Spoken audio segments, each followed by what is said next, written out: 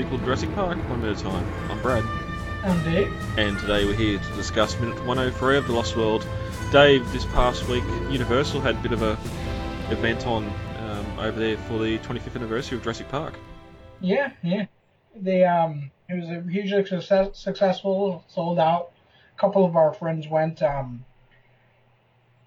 Jurassic collection was there, so she was one of our contacts. Saw what was going on, and so they had a bunch of really cool stuff. Apparently, they showed a 10-minute clip from the not from the open. Was it from the opening of Jurassic World: Fallen Kingdom? Yeah, I believe it was. Yep, the first 10 minutes. Yeah. Or 5 So yeah, minutes. they showed the first 10 minutes of Jurassic World: Fallen Kingdom, and they had some really interesting props being sold by Fandango. I believe is that the same ticket sales Fandango? Yeah, that's what surprised me as well. I don't know what they were up to there with that, but it was great to see some of them photos come out of props and that from the films. Not just Jurassic Park. They seem to have stuff up from across the franchise. Yeah, they did. In total, I think one thing that there was sort of photos there as well of some of the set designs and set sketches for Jurassic Park 3. Yeah, they had the schematics for the aviary overlook, which was really interesting to see, especially because they were obviously from one of the pre-final scripts. They weren't from the shooting script, because they had the velociraptors chasing them, and they showed velociraptors chasing them into the aviary overlook instead of the Spinosaurus, which we know was scripted at one point. Which is why the Spinosaur doesn't actually break into the aviary when in the film. It was part of the script issue they had there, but. Yeah, and one of the big things I was looking forward to, and we did report it on one of our minutes last week, was that the Jurassic Park RV and Jurassic Park Motor Pool were going to be there with all their vehicles, and that was great to see as well. The RV having a bit of trouble getting back to Universal up the hills there. Yeah, because of the weight of it, the transmission didn't want to go up a hill, so Universal actually brought out one of their maintenance trucks and towed it up the hill to Universal for them. But it just goes to show how big and heavy that RV is. Like, it's designed to drive the standard RV itself, not a second one cut in half on the back. Plus, having the military spec tyres on it, it takes a lot of power to drive that. But, can you imagine the weight of it with all the computers and all the props stuffed in there? Because they had like a bookshelf, they had the glass map, all that, you know. Plus the Sega game in the back as well, and all their living food and all that sort of stuff as well. Because I would have been living out for the weekend as well. But true. But it just goes to show too how much weight would have been in when it was driving around Sauna and not getting bogged. But no, that was fantastic. Of course, Jurassic Park Jeeps and RV Explorers were there. A couple of M-Class vehicles as well, which was great to see. I remember seeing that the RV team wrote up on their Facebook, showing a picture of the RV and a long line coming out of it as people wanted to come in and actually see it. I mean, because that's a piece of Jurassic Park movie history. That's one of the most famous vehicles in the Jurassic Park franchise, is that RV. Yeah. And it became an attraction of its own, you know? They probably could have made a Whopper selling tickets. Well, that's one thing they posted on the... Yeah, exactly. Posted on Facebook was that originally it was just going to be parked there with the rest of the vehicles, but they ended up opening the door and had a long line of people wanting to go in and see it. Because unlike the Jeeps or the Explorers or even the M-Class, which you could sort of do your own fan edits and make something that looks similar to it, the RV is one of those things where it's customised to the point where it's really hard to replicate fan-wise, just in cost and having to store it somewhere and all those sort of things without even going to tyres and just cutting another RV in half. And plus the added attraction of it being the original from the movie, you know? Yep. I mean, sure, anybody with the right kind of money can build their own Jurassic Jeep or Mercedes if they wanted to, but to actually have one of the original prop vehicles from the movie, that is cool. Yeah. You know? And it just makes it even more sad knowing that that other one's on the back lot of Universal, just rotting away. Mm. No, it was great. And they said some of the Universal guys that worked with it and that come out and had a look as well. And it would have been just fantastic if one of those higher ups that had a blank checkbook would be like, "Oh wow, you've done a great job. Here's a donation to help get it back to its former glory a bit better. Even donate a paint job to it or something." But yeah, I'd love to see them. They did say that they're going to refresh the paint job, didn't they? It was one of the last things I was looking at doing just because of the cost. Yeah. They put a bit of a rejuvenator over it, which brought out the paint a little bit better. That. It's one of those things too, like all the barred windows and that have all sort of rusted up a bit, and it gives it more of an aged look. And it's one of those things. I think they asked on Facebook to some of their fans and some of the donors to the Kickstarter, would you like to see it fully restored and repainted, or just sort of touched up to make it look like it's sort of it's aged, it's been in the field, it's been used, and sort of has that bit of a distressed look, just to show that it's been to hell and back, and it's still in one piece. But yeah, it was just great to see all that stuff out on the road again. And one thing that I did notice that came out too from Universal, they released a video explaining and showing off the production of some limited edition Baby Raptor marquettes they're going to sell. Yeah, they did, and I think also miniaturized Indominus Rex heads. Mm-hmm. Yep. Pricey though, very pricey. Yeah, well that's it. They're coming in their own customized Universal crate. The little Raptors look fantastic. And also in the video they're showing off they're selling prints of the Jurassic Park 3 sets. I've seen mainly in the lab for the lab chase with the Velociraptor behind the embryonic fluid tank and that, which sort of gave a little bit more look into that set as well, seeing what section of the roof, like the way the roof was built and that, so you sort of know when you're looking at that CG shot from outside where they actually are in the building, and not just off the side of the Embryonics administration like we think they were. But I don't know how much that all stuff's probably going to be expensive, but I hope someone gets a digital screen cap of it that I can have, because it'll be all licensed prints, so that's going to come with a fee. And Universal have seen how much the fans love the franchise, so they're going to start adding dollars to their stuff. Mm-hmm. Never going to know we have it if the thing won't make some kind of sound. Come on, wake up. Come on, wake up. He knows. I've been making some payments lately. Some I wanted to make, some I haven't. Yes. Oh, I was going to ask if there's been anything more come into your collection this week. Yes, there has. I got the Stegosaurus. Yep. Owen with Baby Blue, and what was the other one? Oh, that big 6-inch scale Velociraptor. I got the blue, and I'm gonna go back for the regular male one that they seem to have. Yep. Nice. My local Target got in the remote control gyrosphere, which I haven't purchased yet because there was a heap of them on the shelf, and going back in this past couple of days, there's still a heap of them on the shelf, so I'm not too crazy about them disappearing in any time soon.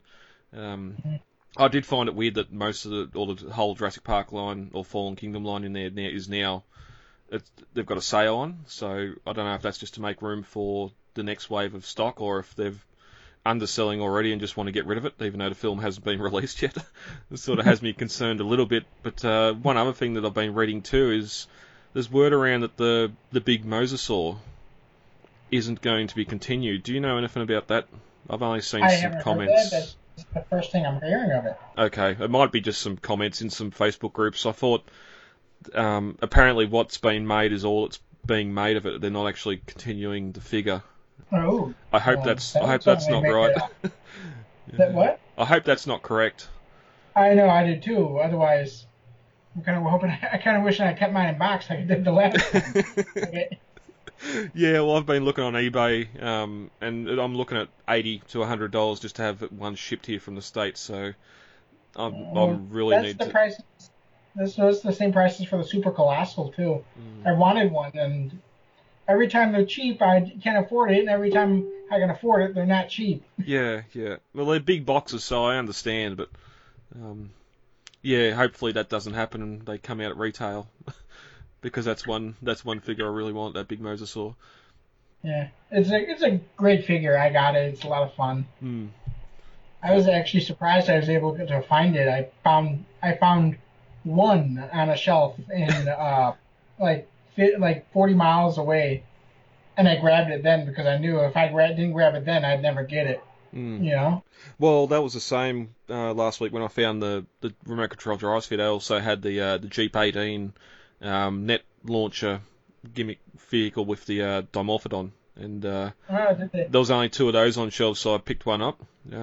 The other one's still there for $5 cheaper now with the sale, so I might pick that up as well and get 2 of them. But I just wish that set was coming, so I didn't buy the original small Dimorphodon, because it's exactly the same figure. But that's all right. You can have too many animals, so. Really. So yeah, that Jeep, it's a nice little Jurassic Park Jeep. Some of these figures, instead of being Fallen Kingdom themed, just seem to be, hey, we know Hasbro didn't do a good job. Here's what we should have got with Hasbro line. Yeah. Because that old Jeep having the net launching gimmick and catching Dimorphodons when they were escaping the aviary, it was Jurassic World. It's not really something that's going to be in Fallen Kingdom. So I know that there's I think Jada Toys or someone's doing a more detailed diecast Jeep that isn't the distressed version. And I'll get that as well, but this is a good little thing, like the original Devil Tracker, just to have. They're pretty well built. My son can play with it, and I don't have to worry about it too much being damaged. Now, one payment I wasn't too happy to have to make was first car payment. Oh. Yep. That come out already. So I'm about flat broke. Got $50. That's my $50 for my name. Gas money. Thankfully, it gets good gas mileage, so I haven't had to fill it up in a month. Oh, wow. Yeah. That's definitely good That's news. one of the reasons I went with it. All right, ready to get into 103. Yep. As we enter the minute 102 of the Lost World, Ludlow called down to his workmen to check the cargo hold. There may be crew down there. Ian yelled everyone off the boat, but before he can get back to the control console, the security guard grabs the remote from a dead workman's hands and opens the doors. At the 8-second mark, the Tyrannosaur bellows as it pushes the doors open, free, and starts walking down the deck of the ship. At the 14-second mark, Ludlow looks down from his position up by the bridge in absolute terror as the Tyrannosaur starts to make its way off the boat. As the T-Rex chases workmen down the roof section of the destroyed office, workmen run in all directions, some deciding it's safer to jump into the water and stay on the deck with the Tyrannosaur, and one barely makes it before the Tyrannosaur snaps, just missing him. At the 35-second mark, Ian emerges on the catwalk behind Ludlow and tells him, "Now you're John Hammond." The Tyrannosaur bellowing can be heard in the background. At the 43-second mark, we see a large sign saying "Welcome to the United States" and no fruit or animals beyond this point. Just as the Tyrannosaur comes into view and crashes through the sign, breaking it in half. The camera pans right as we go past some offices and people inside seemingly unknown to the danger. And as the minute ends, the Tyrannosaur walks up onto a rocky outcrop and bellows at the city of San Diego. As we end the last minute, Ludlow yelled out to the crew to check the cargo hold. There may be crew down there, and that big inept guard that we had from the opening of the scene, not letting Malcolm and Sarah in, is here on the dock and pulls the remote from the dead guy's arm and pushes the open button. Pretty much as he pushes it, we get the roar. Ian runs over and says, "No, don't." And the doors start to open and the Rex pops its head out. It's gonna jams those doors open. And I love how when he rears up, you can get that great view of that crocodile pattern on the bottom of his belly. Yeah, yep. And this is all CG here, so the detail's fantastic here. Not with the animatronic, but I've also noticed too, here beside the control panel and even on the roof of the top main support bars of the Rex enclosure cage thing, the blue lighting.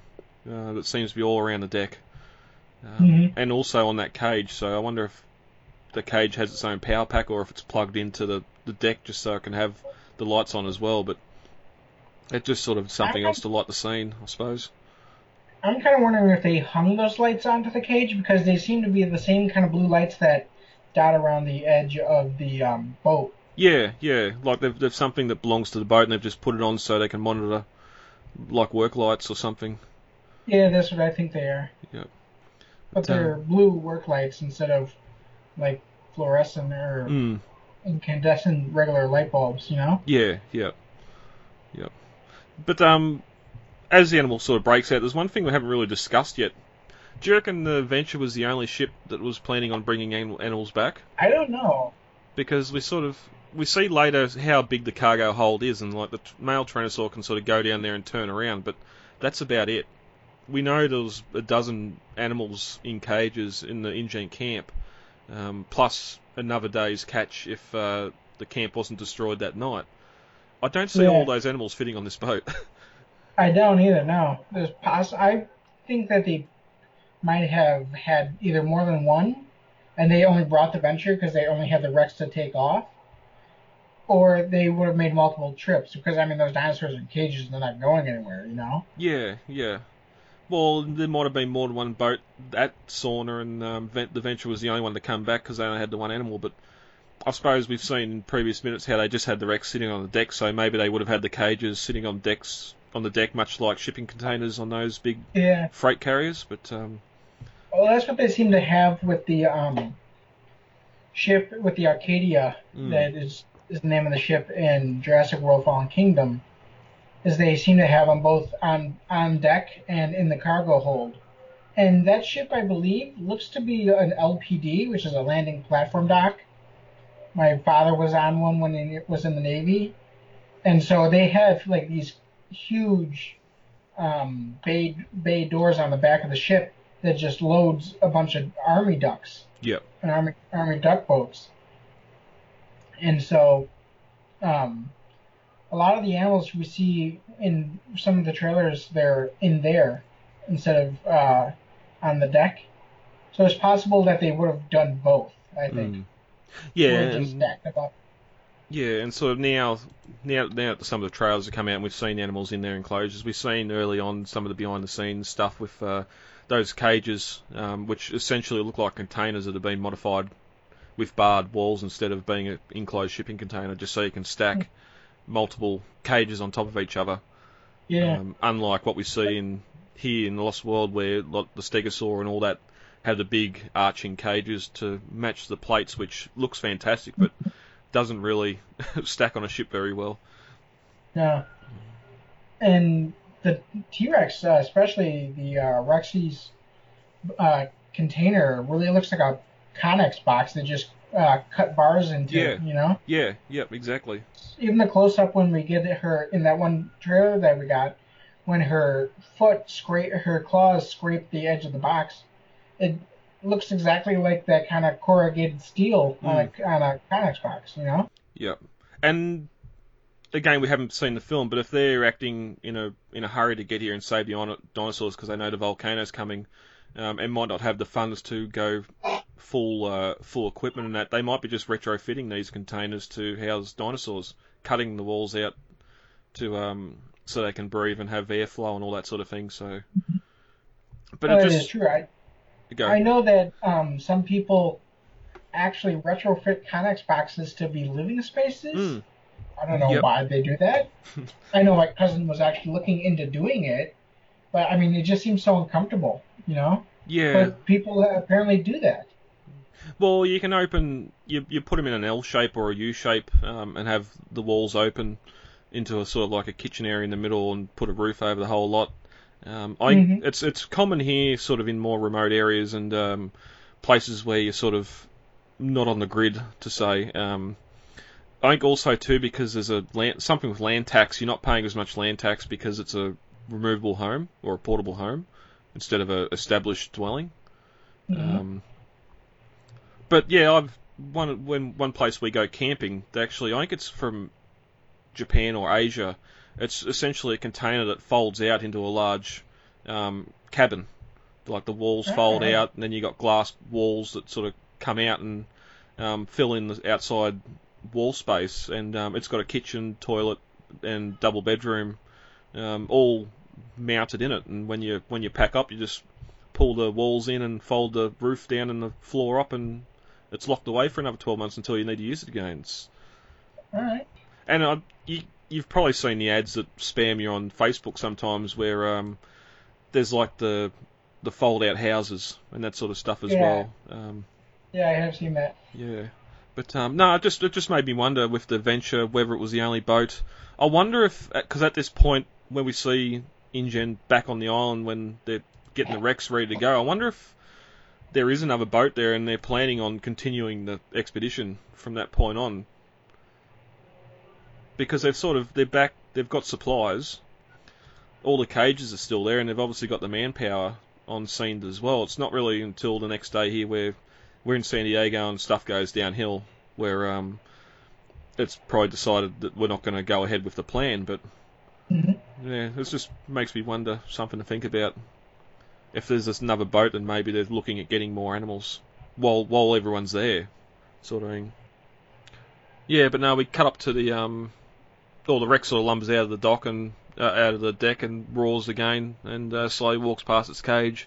One thing that's different here to the shooting script is the fact that it's sort of just lumbering, looking around. It's not running anywhere. It's just sort of walking around, taking the surroundings. Well, you got to look at it from the dinosaur standpoint. He's probably terrified. He's been taken out of the only environment he's ever known and placed in something that's 100% alien to him. Alien smells, alien sights, alien sounds, even alien taste. I'm sure that the air of a city tastes different to a T-Rex compared to jungle air, you know? Yeah, exactly. Like most coastal cities, you start getting those early mornings, and you start getting the fog come in and the smog and all that sort of stuff. I'm sure the air tastes really bad to it, and that's going to come back up next minute with the plan to have the baby lure it back to the ship just like they did to the trailers. But up on the catwalk, Ludlow sort of looks down in terror, and we cut back to the dock and see workers scramble off the boat, giving the Rex the way off the ship, which always seems to be the case where people are running and fleeing from an animal, the animal then follows them, and that's how they get even more free. I'm sure in time it would have found this ramp, or the old section of the destroyed Harbour Master's office to go down, which I'm surprised that can hold the weight of a T-Rex after the ship ploughed through it. But it's a natural ramp there, and gives it a way of getting down onto the dock. And again, there's sort of, as people are running around, it's just sort of looking left and right, and snaps at one worker at the last minute as he jumps off the water. He seems to think that going for a drink in the Pacific Ocean's a lot better than staying around for a T-Rex to bite him. Well, the thing in the about the ramp though is actually I think it was the storyboards. The T-Rex actually had to jump down a little bit from the ship. He didn't have that full ramp. Well, yeah, in the shooting script, it actually describes the Rex as leaping down onto the dock and landing nimbly amongst the crates. Like there's no ramp there, which will make me interested later on the shooting script to see where or how it gets back up onto the deck or what happens there. And it's one of those little Spielberg things too, of that worker sort of leaping off into the water and the Rex just having a nip trying to grab him, but misses. It could have been quite easily for him to grab it out of midair and have another death scene here, but we're going to hear in the next minute that it's after its water source first, and then the next thing its body needs. Then there's a small cutscene here, actually, between the T-Rex, between Ludlow looking at the T-Rex and the T-Rex. They're going down the dock. There's actually a shot of Ludlow watching the T-Rex going on its rampage across the dock. Oh, okay. So it's the cut right before we get to see Ludlow. The camera was supposed to turn from Ludlow watching it to Ludlow's face. Ah, rightio. Yeah, because we do cut up on that catwalk as Ludlow's watching on powerless to do anything, and suddenly Ian sort of appears behind him and tells him that now he's John Hammond. Now you realise what it feels like to have your dream completely ruined, because much like in Jurassic World, where Claire says we'll never open the next day after the Indominus after they fail to evacuate the island. Yeah, and it's like John, when he's getting on that helicopter at the end of Jurassic Park, he just sort of realises that his dream's gone. And I would have to say that's probably one of the most somber moments of the first Jurassic Park movie, is that end scene where the brachiosaurs trumpet, and you can see John hesitantly just look back before at his dream that just has crushed around him. And then Alan Grant just kind of tapped him on the shoulder, which shakes him out of his kind of daydreaming, and he gets in the helicopter and leaves. It's one of my most favourite scenes in that original film, and I've got goosebumps here just from you describing it. My biggest problem is that's how it ends. Like, you had this dream, the animals are still there. You're just walking away, and it's something we'll get to in the next minute too with the Dinosaur Protection Group, how they're starting to go after Masrani, and how Masrani have just walked away from Jurassic World after the Jurassic World incident, and seemingly not doing anything to save the animals. It's Jurassic Park all over again, where we're flying away happy, we survived from the island, there's been death, and some animals are free, but you've got the power going again. There's only so far the animals can go, and all the herbivores are sitting there like, where's my handlers, where's the food, come on guys, I need some hay. And of course we get that little bit of a Jurassic Park theme playing in the background again as he sort of tells them as well, which, yeah, just sort of cuts back to that feeling. But we get a screen cut to the workers running up the service road past the guardhouse of the InGen dock area, and as the camera pans up, we reveal a custom sign: no animals or vegetarian, or no fruit or vegetables past this point, or no animals. Which, again, it's a very Spielberg moment. We talked the last couple of minutes where the SS Venture's sort of coming full speed into the dock and crashes through a buoy that says, I think it's 5 knot no wake or no wash sign, that the boat just plows through it. Here we get the Rex come up and smash its head through the sign, knocking it in two. I think there's also the low clearance sign here too. I think it's 10 feet 4 inches, yeah. 10 feet 3 inches. Yeah. One thing I've always thought about is, you know how he goes past the back of the customs office? How is nobody looking around back behind them at the T-Rex stomping by? I mean, you hear a side crash outside. That's a pretty loud noise, you know? Yeah, and it's interesting because the Rex sort of disappears behind these offices, and we pan right across the windows. Which, one thing, it's 3 a.m. What government workers are working at 3 a.m. But overtime. So yeah, definitely. The first couple of windows, you've got sort of guards in there, and they're scrambling on phones and everything else, which maybe they did hear and did see. Mm-hmm. But then as we go further along, we start to get people that are not doing much at all. And the last window, which seems to have an immigrant family. I don't want to stereotype, but they look like Mexicans. I'm guessing if you're coming to San Diego, that's it's a customs office in San Diego. I mean, what other? Yeah. You know, what other nationality is around San Diego? Yeah, they're not Vikings anyway. They're not Norwegians, that's for sure. But it's sort of interesting too. Like, they might be processing, but sort of the father picks the son up here, like they're getting ready to get out as well. And as you said, like, you can hear the roaring that it just went through a sign, and maybe 200 or 300 meters away, a ship just crashed into a dock as well. Like, we haven't moved very far from where those limos were all parked at the start of the scene, the start of the sequence. So, yeah. But it's just to transition as we get the Rex sort of jump up on a rocky outcrop and do its best Godzilla impersonation by roaring at the San Diego skyline, which was completely digitally placed there. It's more in real life. The camera's just panning next to a blank bit of here. That's all. That San Diego skyline was completely digitally placed there. I think I have the digital before and after from the ILM behind the scenes. I'll post it up. Yeah. Well, yeah, and that's the end of it. As we go in the shooting script, that whole thing's completely added. The only thing we see of the Rex at the end of the minute is it going through the sign and then sort of lumbering its silhouette lumbering off towards the San Diego skyline. But well, there was another deleted. What was that? ILM storyboard was after Ian Malcolm says, "Now you're John Hammond." We get another pan of from the top of the ship of the T-Rex stomping off towards the sign. Then eventually the close up of the T-Rex breaking through the sign and then rounding the corner. Yeah, but in the shooting script, again, we had the workmen all sort of running over to the cargo bay doors, as Ludlow says there might be crew down there. And as they sort of get there and Ian says no, the doors come flying open and send some of the workmen flying through the air, being hit by the doors, which would have been a good little stunt to see set up. But the Rex pops out, and its only goal is to get off the boat. It completely ignores all the workmen that are running all over the place, and as I said before, it leaps down off the ship and lands nimbly on the dock below.